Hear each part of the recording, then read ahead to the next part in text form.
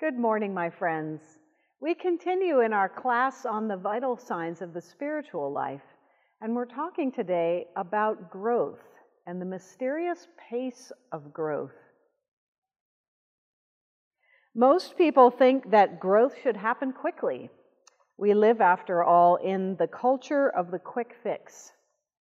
But despite our desire to get change done quickly, most significant and permanent change often happens gradually, and people who race to grow often wither or withdraw. When someone tries to lose weight rapidly, for example, they often gain that weight right back again, whereas those who diet slowly and with care often retain the weight loss. Do not think of growth as something that is, at its essence, results-oriented.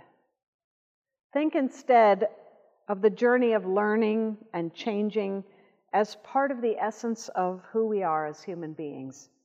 We were made in the image of God, and God is ever-changing and growing, moving and dancing. Rapid change can be especially damaging when it comes to institutions and systems. There are times when an awakening to justice mandates rapid change, but this change often happens at a cost, as people are left behind and cannot accept the transition. I have learned over the years that my congregation can manage incredible adaptive change if it is done gradually and with much education and discussion. People are willing to manage transitions when they feel that they have some kind of a voice, even if that voice is not the final word. Giving people information as to why a change is being pondered, giving them warning and a waiting period before the change, and giving them the gift of being heard. All these steps help to smooth the transition and are essential for leadership to be effective. After all, if we move ahead but no one follows, what good does that do? I recently visited a lighthouse on Cape Hatteras in the Outer Banks of North Carolina. This lighthouse stands 210 feet high and is the tallest brick lighthouse structure in the United States and second only in the world. That's one big lighthouse. In 1999, engineers realized that this lighthouse had to be moved to avoid its destruction because the sea was encroaching and the shore was eroding. The lighthouse was just 15 feet from the ocean and would certainly be swept into the sea if it wasn't moved.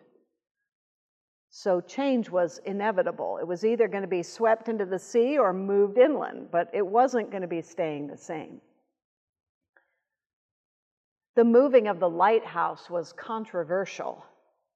Many people thought that the lighthouse would be permanently damaged or even destroyed in the process. Lawsuits were filed and later dismissed. The lighthouse was moved successfully because of one thing. They did it slowly and deliberately. The International Chimney and Export House Movers won an award for outstanding achievement in civil engineering.